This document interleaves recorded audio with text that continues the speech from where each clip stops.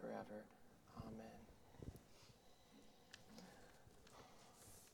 So today we are continuing our way through the book of Luke. And if you were here last week, you know that we're in a section of Luke in chapter 11 that is really dealing with this subject of prayer. The disciples were with Jesus, and as they often did, they heard him praying, and they were blown away by the prayer life of Jesus. And so they said, "Lord, teach us to pray." And they recognized that John the Baptist had taught their disciples, or his disciples, to pray. And so they wanted the same thing from Jesus. And so first, Jesus gave them the Lord's Prayer, this prayer that shows us the priorities of prayer. We talked last week about how each petition of the Lord's Prayer shows us a place where we can rest and pray in that category. It's a guide. But I think that we sometimes forget when we read the Gospels that the passage we're looking at today, verse 5 to 13 of Luke 11, 5 to 13, that it's also Jesus teaching his disciples to pray. But he's essentially teaching us another lesson about prayer. So if you have your Bible, again, turn to Luke 11. If you are using the Pew Bible that's near you, this is on page 869. So again, this is Luke chapter 11. I'll begin reading in verse 5.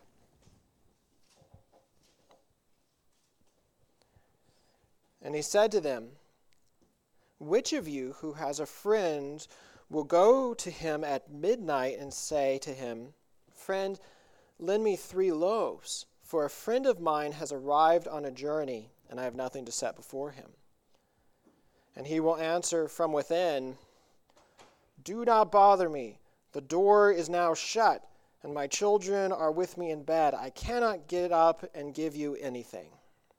I tell you, though he will not get up and give him anything because he is his friend, yet because of his impudence, he will rise and give him whatever he needs. And I tell you, ask, and it will be given to you. Seek, and you will find. Knock, and it will be opened to you. For everyone who asks receives, and the one who seeks finds, and to the one who knocks it will be opened.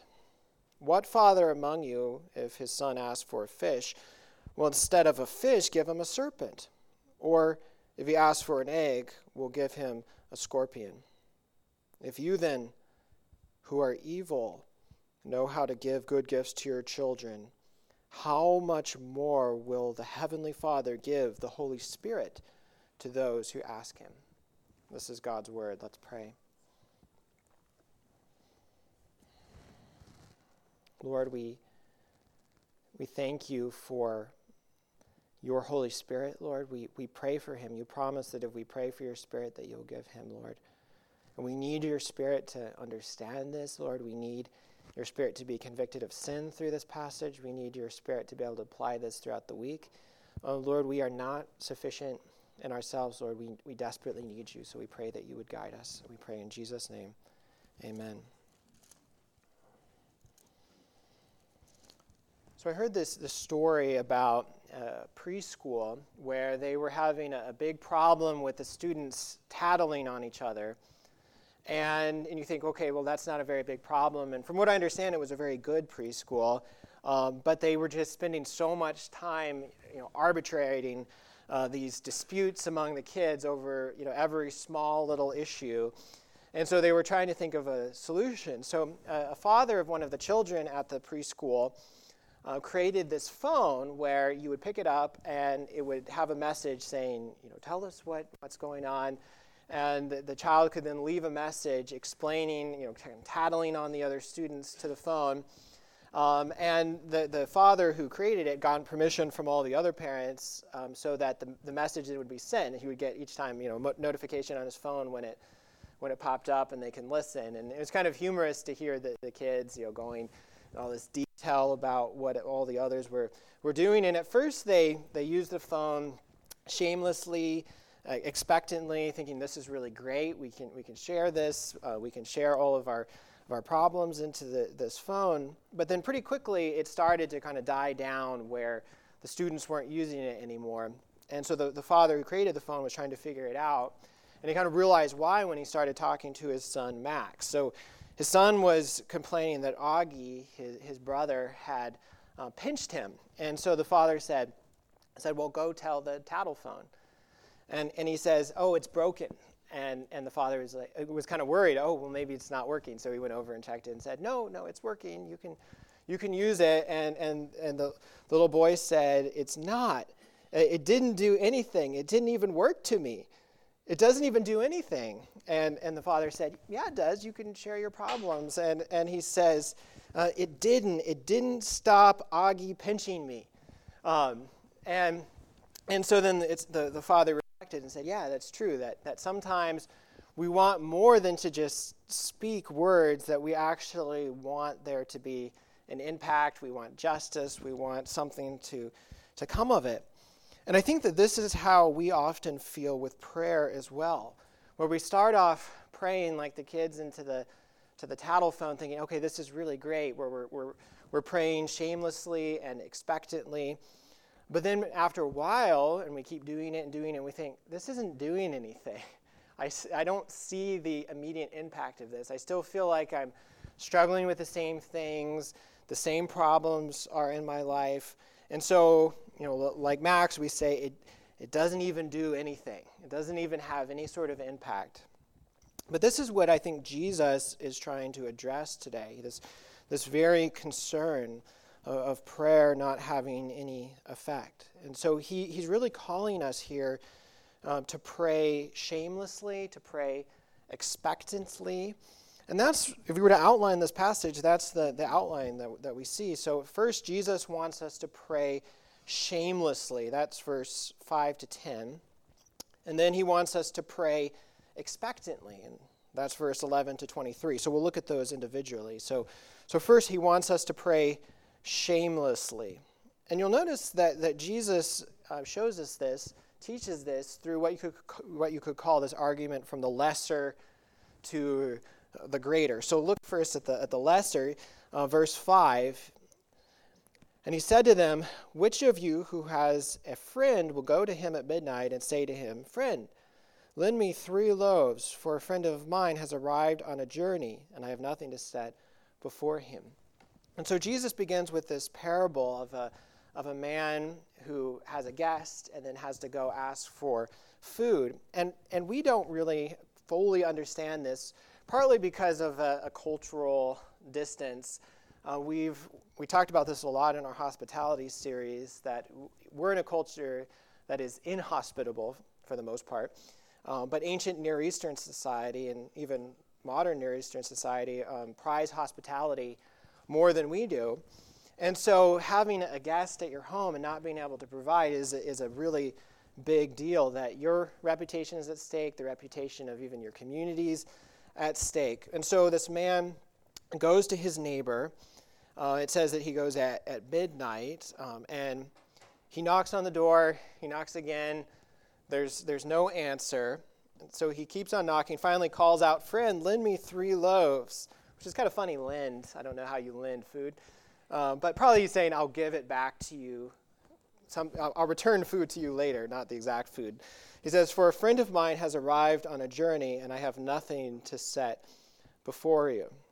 Now, you can think from the position of the man knocking, thinking, oh yeah, you would want food to provide to your guest. But I think that it's maybe easier to think from the perspective of the man who's in bed, because he hears knocking, he hears his friend calling and asking for food. And remember that this isn't probably a modern house that has multiple rooms, but he's probably sleeping in the same room with his children, his wife, and so yes, he can see the call of hospitality. This is important. He knows that culturally, He knows that the man knocking isn't asking for really all that much, just 3 loaves, which is about 1 meal. But also, I think he's annoyed. No one wants to wake the sleeping baby. No one wants to get out of bed at that time. And I think that we can understand this. I think I would probably feel kind of similar to this guy. And if you look at how the normal sleep cycle works for anyone, that the first few hours are usually the deepest sleep. And this is something that Grace and I have sadly experienced in parenthood, where, if Helen wakes up at 5 a.m., it's hard, but we can kind of think through it, and it's okay. But when we've only been asleep an hour or two, and then she wakes up about midnight, like we feel just like dirt. And there's this sense of, just kind of frustration, and we wake up, oh, why? And then we say, okay, we just slept, it's our beloved daughter, we love her, and you get up and you care for your child. But if it were my neighbor knocking on my door, Lord willing, I would respond in gentleness and hospitality, because I've been teaching the hospitality series at Hope. But I'm also not sure if I would. I could react more like the man in verse 7. And I love how he says no in 4 different ways. He says, don't bother me. The door is shut. My children are with me in bed. I cannot get up and give you anything. So that's about as firm a no as you can get. But if you look at it, though, his excuses are fairly lame. He says, the door is shut. Okay, how hard is it to open a door? He says, my children are in bed with me. All right, yeah, we maybe understand that a little bit more. You don't want to wake a sleeping child. But again, culturally, this is a bigger deal. It's not quite like us where we go to the 7-Eleven. Maybe a little bit closer to your neighbor knocks on the door and says, my wife is in labor. Can I borrow your car to drive her to the hospital? And you think, okay, it's worth sacrificing the sleep cycle of my child for this. And then look at what happens next in verse 8. Jesus says, I tell you, though he will not get up and give him anything because he is his friend, and I love that. He's like, friendship is not going to cut it at that point. He says, yet because of his impudence, he will rise and give him whatever he needs. Now, if you look at that word impudence in this translation, it's a little bit of a hard word to translate from the original Greek. The King James says importunity. The NIV says shameless audacity. The CSB says shameless boldness. The NLT says shameless persistence. So you can get the idea. It's defined as a lack of sensitivity to what is proper, or carelessness about the good opinion of others. And that's what Jesus is saying, that this man knocking at the door is careless about the good opinion of others. He has a lack of sensitivity to what is proper, that he's audacious, he's impudent, he's persistent. And so as a result, the sleeper in the house finally realizes, okay, if I keep trying to just sleep, I'm actually going to lose more sleep because he's going to keep knocking. And so the easiest way to get rid of the guy is basically to get up and give him what he's asking, so then you can get your kids back to sleep and fall back asleep yourself. And I think that we've probably been in that situation. Maybe somebody's asking you for something and you say no, but then they keep asking you. And so it's not because they're your friend that you say yes, but you finally give in just so that they'll go away. I think we know that, whether we want to admit it or not. Now remember, though, that Jesus here is making this argument from the lesser to the greater. And so we see here the lesser, that even an annoyed friend at midnight will respond to a shameless request. But then you look to the greater, and it's how much more will a loving Heavenly Father respond to a shameless prayer. So look in your Bible at verse 9. Jesus says, I tell you, ask, and it will be given to you. Seek, and you will find. Knock, and it will be opened to you. And so notice these 3 commands from Jesus. He says, ask, seek, and knock. And then each of the commands has this promise attached to it where he says, ask and it will be given to you. Seek and you will find. Knock and it will be open to you. So essentially what Jesus is saying is that God wants us to knock on his door at midnight. He wants us to pray to him boldly and impudently and shamelessly, with audacity, that this is how he actually wants us to approach him. Because he's not tired, he's not frustrated, he's not annoyed, that he wants us to pray to him in faith, knowing that he is our loving heavenly Father and he wants to hear from us. And so look at how Jesus then drives this home again in verse 10. He says almost the same thing again as verse 9, but he says, for everyone who asks receives, and the one who seeks finds, and to the one who knocks it will be opened. And the key word there is really everyone. Everyone who asks receives. Everyone who seeks finds. Everyone who knocks it will be open. And so this is just an amazing, unbelievable, comforting promise from God in Scripture. And it's very similar to what Ari was describing in her story as well, of coming to recognize, wait, God is a God of grace who wants to hear from me, who loves me, who cares for me.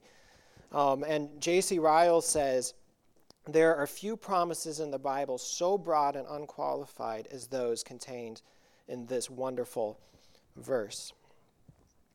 But then I imagine that some of you might be thinking to yourself, well, I asked and I didn't receive, or I sought and I didn't find, or I knocked and it still feels like the door is closed.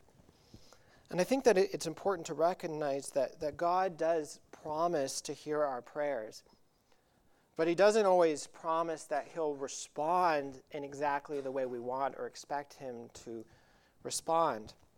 And so, for example, sometimes we ask, we seek, we knock, and then the answer that we get from God is a not yet, because he actually wants us to draw closer to him through prayer.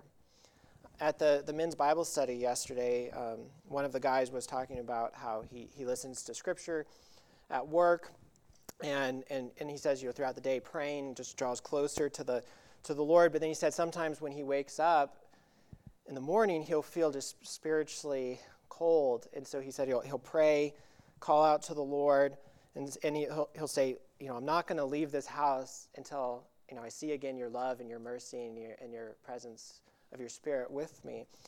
And that's that kind of a boldness that we're called to. It's like Jacob in the Old Testament wrestling with God until God blessed him. Or it's this prayer that's audacious and impudent and shameless. And it's how God actually wants us to pray, because it actually shows our dependence on him for everything. And this is something that I experienced in the early days of planting Hope Church. That for a while it seemed like, okay, we're doing outreach, we're having events, but still we're kind of stagnated with about 10 people in our core group gatherings, and it's not going anywhere. But by God's grace, instead of giving up, that we continued in this bold, audacious, shameless, impudent prayer, and actually, I think through that drew closer to God. And so even now, I can be thankful in a sense that God delayed in certain ways his work in Hope Church, because I was actually, I think, able to see more of his goodness and his faithfulness through that than if it had been otherwise. And I think that that's true for your life as well, that sometimes it's actually in the delay, in the continuing to knock and to seek, that we actually discover the depth of God's love and the fullness of his presence with us.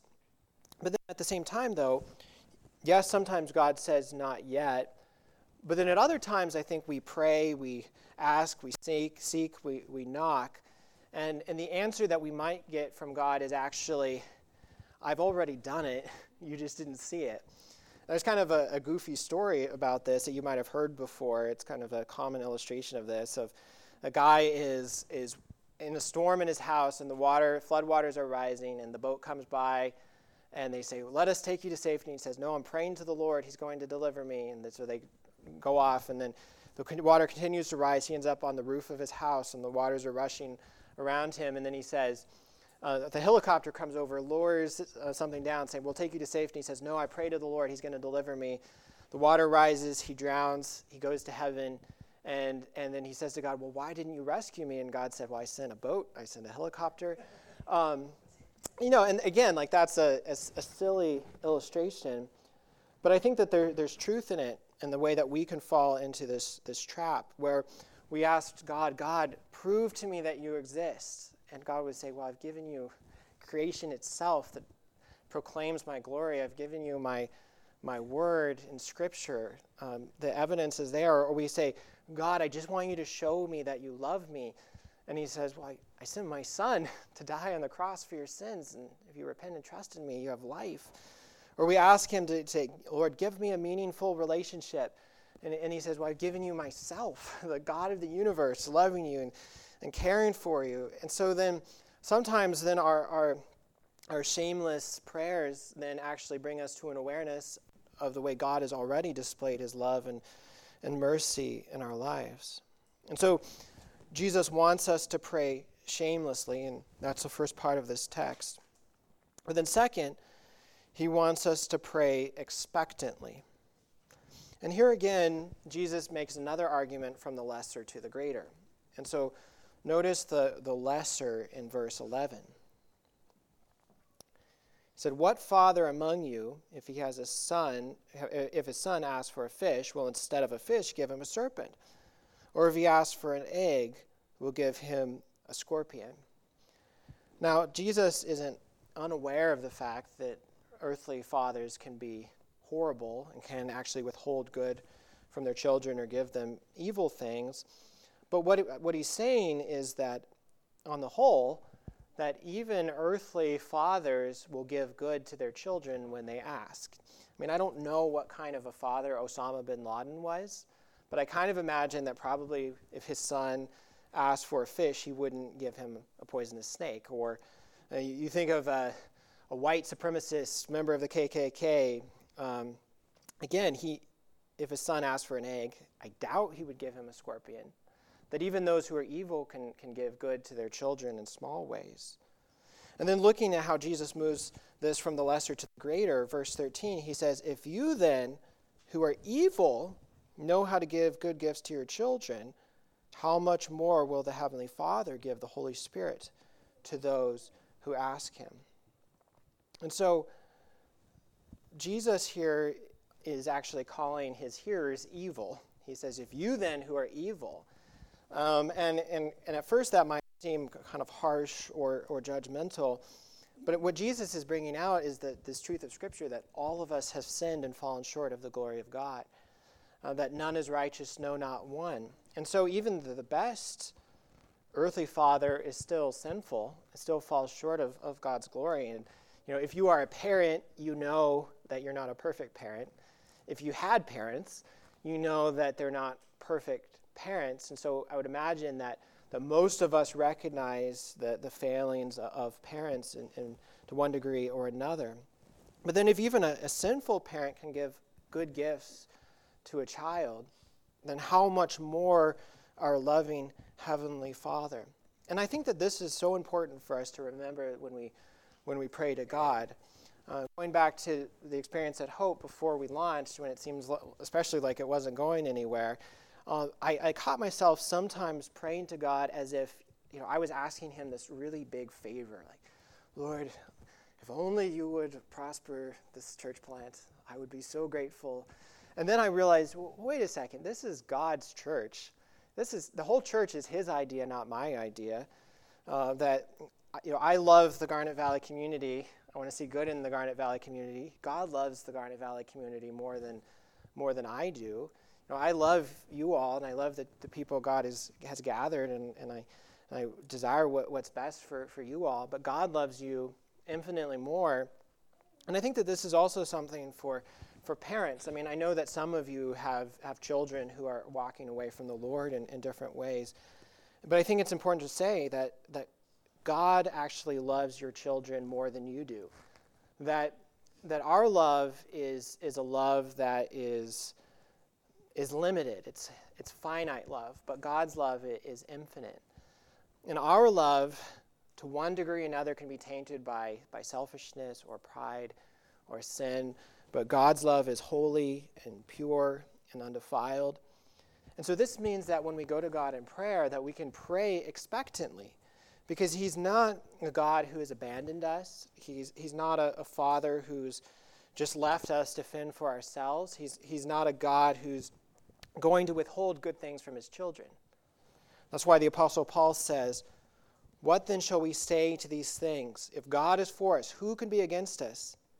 He who did not spare his own son, but gave him up for us all, how will he also not with him give us how will he not also with him graciously give us all things?" So remember a minute ago, I was saying that sometimes God says, "Not yet," when we call out to him. Sometimes he says, "It's already been done." But there are times where God does say no to our prayers, where we knock, we seek, we ask, and we get a no. But then you think, well, does that somehow nullify the promise of God that the one who asks will receive, the one who seeks will find, the one who knocks, it will be opened? And I think that because God is our loving Heavenly Father, that when we seek from him, if he says no, that he might be saying no to something because he actually wants us to hold out for something far better, to not settle for something that is less when we could have more in Christ. And that's what Jesus is saying in verse 13 in your text. Look there one more time. He says that if you then who are evil know how to give good gifts to your children, how much more will the Heavenly Father give the Holy Spirit to those who ask him? And you say, wait a second, how are we all of a sudden talking about the Holy Spirit here?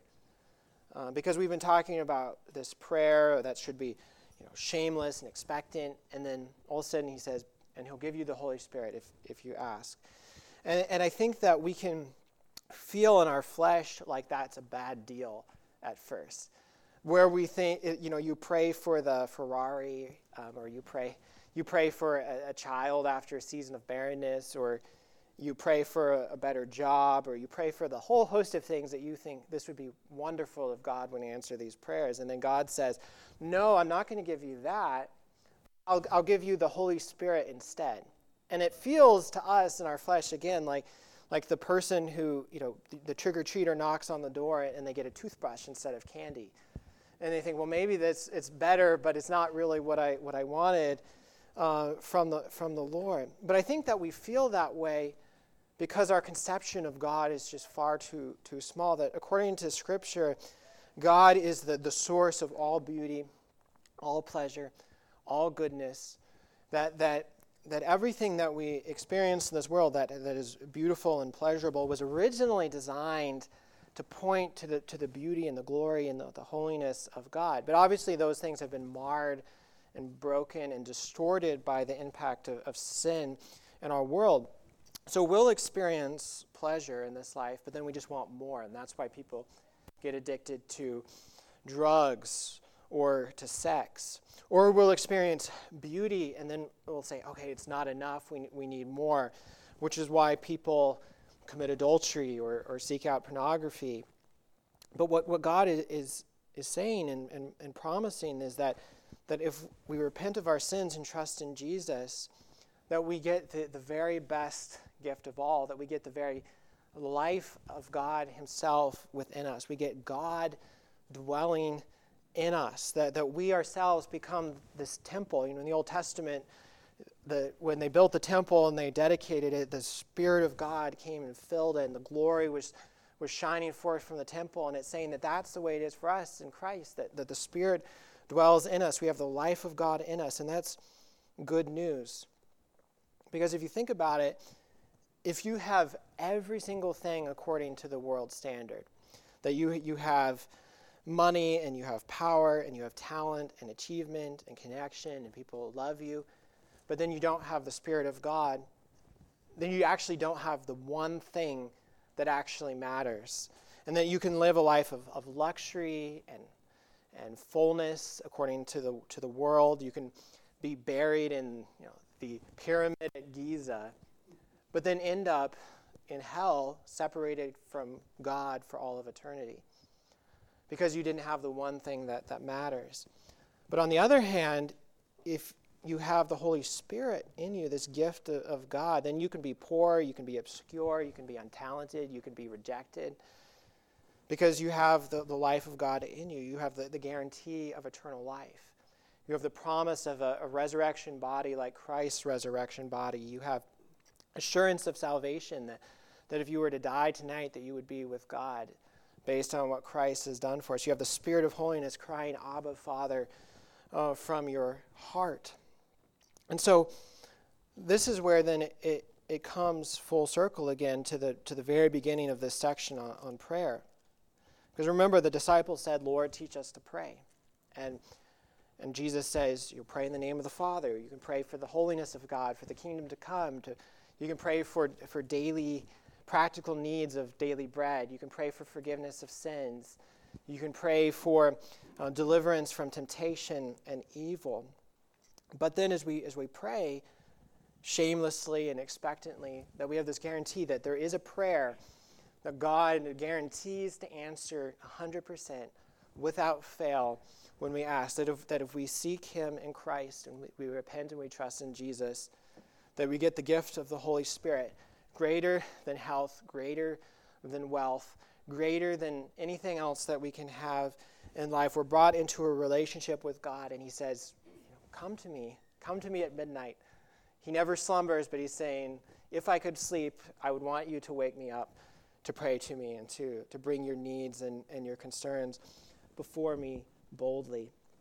And we can do that because of the work of Jesus. That this kind of shameless, expectant prayer is only possible because Jesus came into the world, God and man, took upon himself a human nature, lived the life you and I could never live. He died the sacrificial death in our place, taking our sins on himself. And so when we trust in him, the life of Christ becomes our life. And that's what this meal is symbolizing, that we take the bread and the juice, we take it into our body, it becomes part of our body. And as we hold on to Christ, that his life becomes our life, that we get the very gift of God. And so as we're waiting, we're praying for all the needs in our life. We have the foundation, the bedrock of God's Spirit, knowing that no matter what transpires, no matter what flood enters our life, that we have God, we have the promise of life and relationship with him forever, the source of joy that only grows greater and greater and more for all eternity, because he is the source of all goodness.